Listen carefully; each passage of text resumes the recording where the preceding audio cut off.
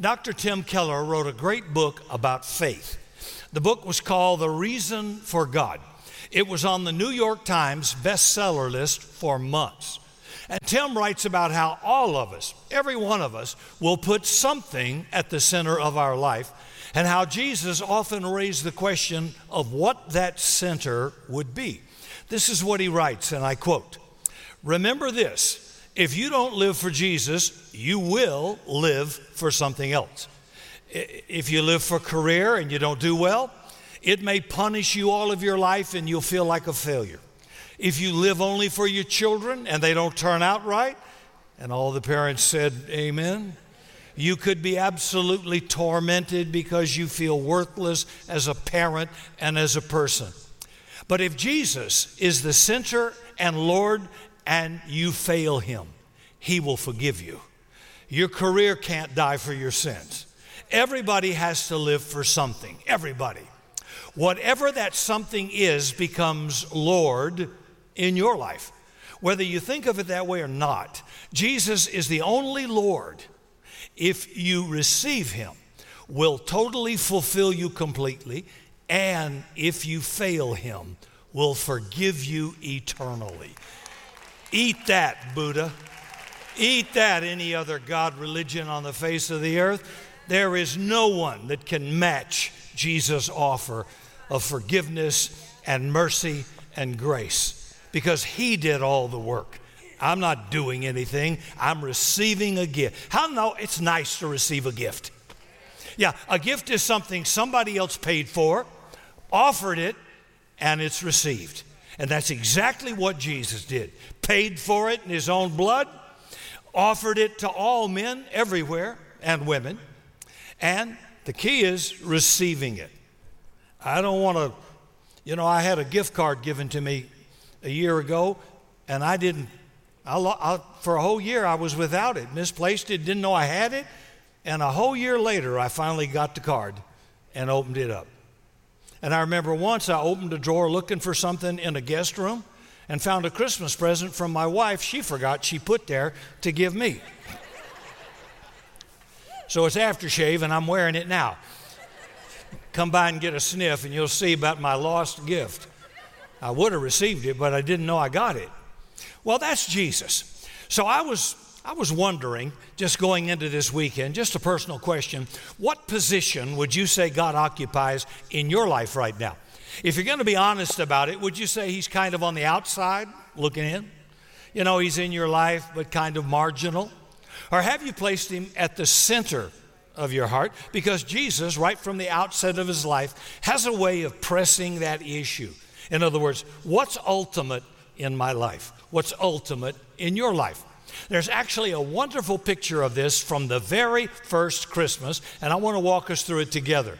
It turns out that the picture a lot of us have, in our mind at least, about what happened on the night Jesus was born is not exactly what the Bible presents. It turns out there's something really wonderful going on in Bethlehem, and it has a lot to do with you and me. Now, the picture a lot of people have is that the first Christmas, here we go, it's Joseph and Mary, and they show up in Bethlehem. There's a big crowd in town because of the census. And Joseph goes to an inn, but it's booked, no vacancy signs. So Jesus has to be born in a barn or a stable, someplace with animals all over the place, which seems kind of non-hygienic, right? Right? Over a cup of coffee, right? Yeah, all right. So author Ken Bailey, who's a great New Testament scholar, says this is not a likely scenario. For one thing, hospitality was a big deal in the ancient Middle East. It still is. A village's honor was at stake in how they would treat guests, particularly here because Bethlehem was called the city of David, and Joseph was of the house and lineage of David. He was in David's ancestry. That means he could knock on any door in Bethlehem and people would welcome him in. Also, if you think about it, Joseph has known for 9 months, for crying out loud, his wife's going to have a baby. Now, if that was you, wouldn't you have called ahead and made reservations? Wouldn't you have done something? Any husband wouldn't wait till the last minute to make sure his wife had some place to have the baby, especially if the baby was going to be the Savior of the world, for crying out loud. But we just look at artist renditions and we don't think, It turns out Bethlehem, which means house of bread, Jesus was the bread of life, born in Bethlehem, was small enough. But did you know, I've been there a couple of times. What amazed me is how tiny everything is. I could throw a baseball from one little village to Bethlehem. I have this mind reading the Bible or in Sunday school. I thought, it must be a great journey. We'll have to pack a couple of lunches. Shoot, I could throw a baseball and hit it. It's so small. It didn't require Uber or anything. You could walk pretty much anywhere. And it turns out Bethlehem was small enough that it probably didn't even have a commercial motel or inn like we think about it. In the Middle East in that day, most people were very poor. And they lived in very simple homes that had just one room. Everybody, young people, didn't get their own private bedroom. None of that stuff we have today. Not back then. Just one room. And there would be a little area where people would actually at night bring in the animal they might happen to own. Maybe it's a sheep or a donkey or a pet of some kind. Outside, they had to keep unclean animals that weren't allowed anywhere near the house. Well, during the daytime, those animals would be put out. That one room, that was it. Families would do their cooking, eating, cleaning, sleeping, and living right there. That was their home, okay? Now, a family on occasion might have a second room, a guest room. It would generally be attached on the back side of the house, or since their roofs were flat, it might be above that main room, and they called it a guest room or an upper room.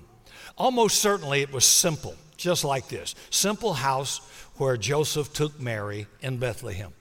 Now, a famous old King James translation of the Bible says Mary laid Jesus in a manger because there was no room for them in the inn. But the word Luke uses here for the inn is not the Greek word for a commercial motel. Actually, the word used here is the word for guest room or an upper room. In fact, later in Jesus' life, he would celebrate what came to be known as the Last Supper with his disciples. Some of you know about that come to church. We're told it was held in an upper room. That'd be up on the roof. You look at these artist renderings, and it looks like a man's cave. You could have LED TVs in there, huge tables and all. Nothing of the sort occurred. It's up on a roof. Sounds like an old Drifter song for some of my old brothers in here. Up on the roof. It's exactly the same word used for the Last Supper, in the upper room, right here in Luke 2. So Ken translates it this way. Mary gave birth to her firstborn, a son.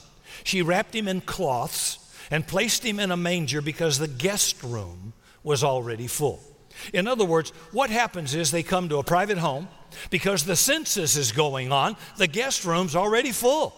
So the people who lived in this home said, we will still make the heart of our home available for you, Joseph and Mary, so Jesus can live right in the center of where we live. This is magnanimous. I mean, this is not a heartless innkeeper keeping Jesus out, or it's not Joseph, an inept husband who isn't prepared for the delivery of a baby. What we see here pictured in this home, bringing Jesus and Mary and Joseph in, is a picture of grace. Another beautiful picture of grace at Jesus' birth. Angels come to the shepherds and they tell them, the king has been born. The shepherds are supposed to go visit the king. The angels say, this will be a sign to you. You'll find a baby wrapped in swaddling clothes lying in a manger. So something kind of fabulous is happening here. There's a reason why that sign is given to these shepherds. Shepherds were very poor people. Shepherding was sometimes listed as an unclean occupation in Israel. Shepherds were at the bottom of the status totem pole in their culture. So a shepherd would assume if a king, if a Messiah has actually been born, he would be lying on satin sheets in a palace of gold. He would be sure to be in a home of a governor, a king, a VIP. Absolutely. A shepherd was not going to get in that house. They knew that. So it'd be very much like telling a really low status person in our society, like a migrant day worker, the president and first lady have just given birth to a child. You go to the White House and demand to see it. Yeah, and I have land in Florida for sale. Right. They'd never be allowed inside.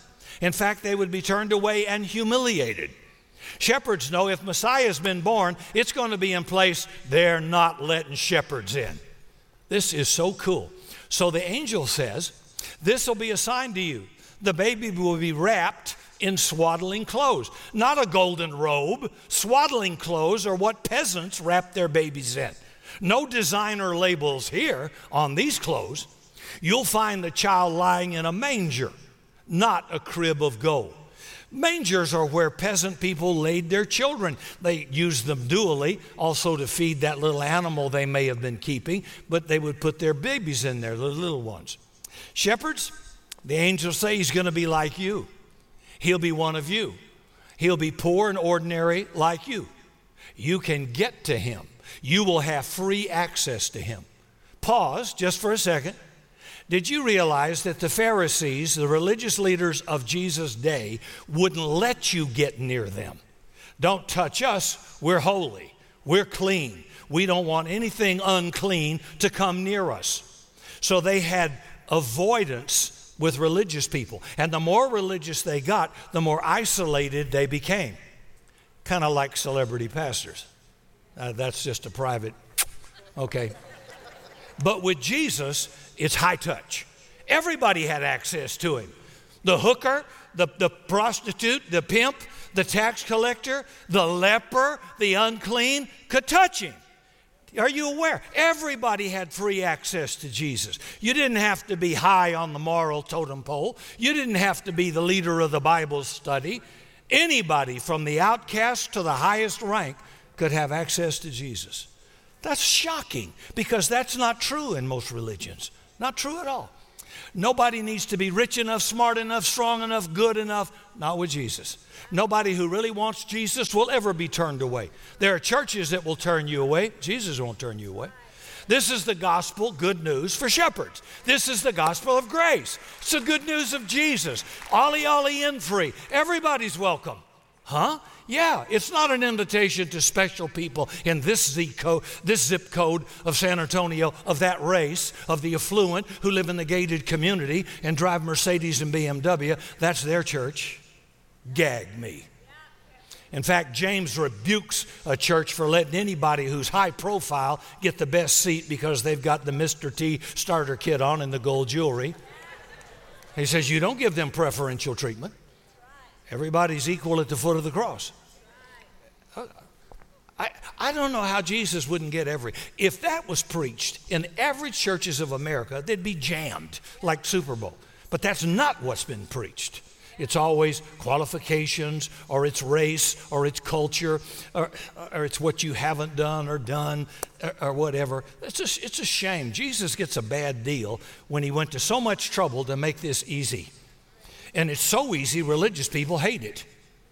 Well, I don't this, and that person does this. And I'm hoping some of you have somebody live next to you that you hate, that you read about in the paper, that you don't like, that you don't think would ever qualify for any measure of grace, because you're going to see some in heaven. If they put their faith in what Jesus did at the cross, you're going to be shocked.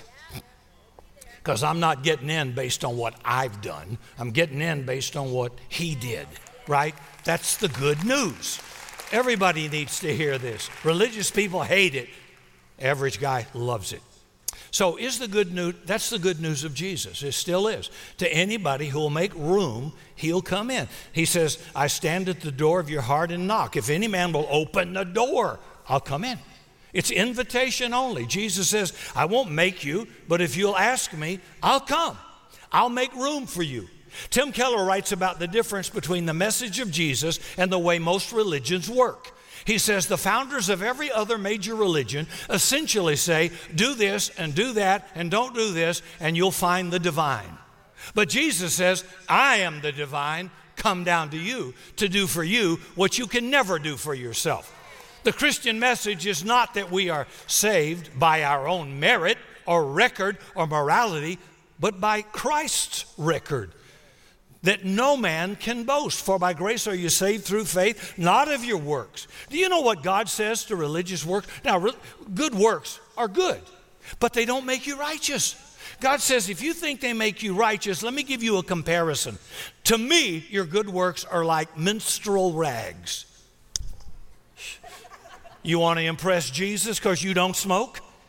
Or you never did anything bad? Or you were never immoral? Or you never crossed some horrible line? Or you've been to prison?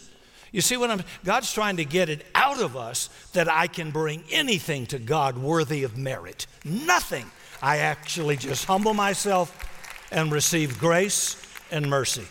Wasn't the publican who said, God, be merciful to me, a sinner, while all the religious people were over here saying, I've got perfect attendance in Sunday school. I tithe. I've never done this. I've never committed adultery. I don't even smoke. I've never even had a hit of marijuana. And Jesus ignored him, and this guy just humbled himself, hit his chest, and said, God, be merciful to me, a sinner. And Jesus said to his staff in awe, he went home justified. Wow. I don't know about you, but I love that. I just love that. That's why it's called good news. That's why the unclean crowd flocked to him. Now, obviously, Jesus over time will transform us, but not at the same rate. And I don't know of anybody who's going to die, even who loves Jesus, who's got it all together. If you're here, please stand up. We all want to see you. I don't think so. Yeah. I'm redeemed by what Jesus did only in my faith in him. So Christianity is not a religion or irreligion, something totally different altogether. That something else is Jesus Christ. Now here he is. He comes to bring God, God's love, God's presence. Emmanuel, God with us. He's bringing up there, down here. Every other religion, I'm trying to get up to him. In Christianity, he says, knock it off. You'll never make it. I'll come down to you. I'll come down and do for you what you can't do for yourself. I'll bring me to you. That's just remarkable, you know? So it's through Jesus alone. Jesus alone. Through his incomparable life, through his remarkable teachings, through his dying on a cross for the forgiveness of my sin, your sin, then his resurrection from the dead, that God wants to forever change your life and mine in the world in which we live and in my eternity. 40 years ago, I made the choice that determined a different outcome for my future. And when I accepted Jesus as a single man, I broke every curse that was passed on to me from Adam through Jesus, who became a curse, that I might inherit the blessings of Abraham, so I could then impart to my children and children's children who sit with me every Saturday night here, blessing and not a curse. I am blessed through Jesus. I'm redeemed from the curse. Whatever my father did and failed to do, whatever my mother failed to do, whatever my ancestry, whether they stayed unemployable, stayed addicted, stayed in divorce, whatever it was, I'm redeemed from that. It has no legal right over me, over my children or family. Pass something on to your kids besides burial expenses. For God's sake, pass on a blessing and not a curse. You get to make that choice. That's why Jesus always brings us back to this nagging question. If I were honestly going to describe where Jesus is right now relative to my life, if my life was like that little home back in Bethlehem, where would you say he is? Maybe outside? Maybe if you're really honest, you'd say you really don't think much about God. Maybe you're not sure he exists. Maybe you have questions about the Bible or the church. Maybe you do find yourself hungry for something deeper, better than just surviving, pumping blood, than just your body, than just being popular, than just having money. Maybe you would say, I think God's kind of in the guest room of my life. I believe in him. I think he is there. I pray to him sometimes, especially if I'm in trouble. I think about him occasionally, but he really hasn't been top priority in my life. If I'm honest about it, Rick, there are a lot of other things that I spend a lot more time thinking about and energy pursuing. Maybe you'd want to say, well, maybe this morning I'd like to make him the center of who I am. if he really is the one who made me, if he really is the ultimate source of meaning in life, and that no one and nothing else can give, if he really is the one who has power to wash away all of my sin, my regret, my brokenness, if he's really the one who holds eternity in the palm of his hand, I'd like him to be at the core of who I am. It's not that tough. It really isn't. Jesus will do that. Whosoever shall call on the name of the Lord shall be saved. He invites everybody. You who are heavily laden, come to me. I will in no wise cast you out. Jesus promises anybody who loves me will obey my teaching. My Father will love them. We will come to them and make our home with them. So have you ever asked Jesus to make his home in your heart? Whatever your next step towards God might be, what if you took that step this upcoming year, 2021? I mentioned Tim Keller's book earlier. It looks at ultimate questions of life. Is there a God? If there is, what's he like? That's why Jesus came, so you could see what he's like. How do I actually come to know him? If there's a good God, why is there suffering? If God is love, how could he send people to hell? Can you trust the Bible? See, all of those questions, our faith rises or falls on. And it's important to know. You know, the whole reason we exist as a church is to be able to help anybody who wants to enter into a transforming relationship with Jesus in an authentic community of people with each other. So there could be a light in the San Antonio area. God wants that for all the churches and in the world beyond. See, this church is not, Jesus didn't set the church up to be a political arm of some group. I'm sorry. Some of you have been swept away. Church is a redemption proclamation of good news, and Jesus upset everybody. He let women come in. He let Gentiles come in. He gave everybody equal access to him, equal benefits through the cross that's not based on my genetics or race or my bloodline to a particular nationality. He blew that out of the window, and it really upset those redneck disciples. I mean, they were in their pickups with the gun rack in the back and Budweiser beer cans in there, and they didn't think anybody not Jewish could even be saved. They didn't think of them as even being human. Can you imagine what Jesus did, blowing away nationalism and racism and everybody's political opinions? He just upset everybody. His own mom got upset. Now you got to go a long way to upset your mama. His brothers, his disciples. Is he not mad? He must have a demon. I think if Jesus showed up today, he would blow everybody out of the water. I am sure of it. And I consider myself moderate, kind of conservative where the Bible is, quite liberal where the Bible is. But I bet you he'd still, what? I can just see myself. What? He would upset your status quo. Because all of us have been raised in our little environment. We've been messed with. Our minds have heard. We've heard a lie so long we think it's true. And that's for everybody. And so God wants to renew our minds, our thinking, our actions through his word. So Jesus doesn't come as a Republican or Democrat, a white man, a black man, a Hispanic man. He comes as God in the flesh. So I better adjust my thinking to him. So wherever he speaks clearly in Scripture, I don't care what your race, culture, or political ideology is, you better be there. That's it. Everybody wants to, well, are you Oldsmobile or are you Cadillac? Are you Mercedes-Benz or are you Bentley? Now, I'm Jesus. If whatever he says to do, that's what we'll do. Wherever that puts me, fine. If somebody doesn't like it, leave. I'm going to stand wherever he stands. And I'll guarantee you, if you do, it'll upset somebody. But be sure it's clear Scripture, not an opinion. See? This Jesus still comes to real, ordinary people like you and me and says, will you make space for me? For more information on Summit Christian Center, visit summitsa.com.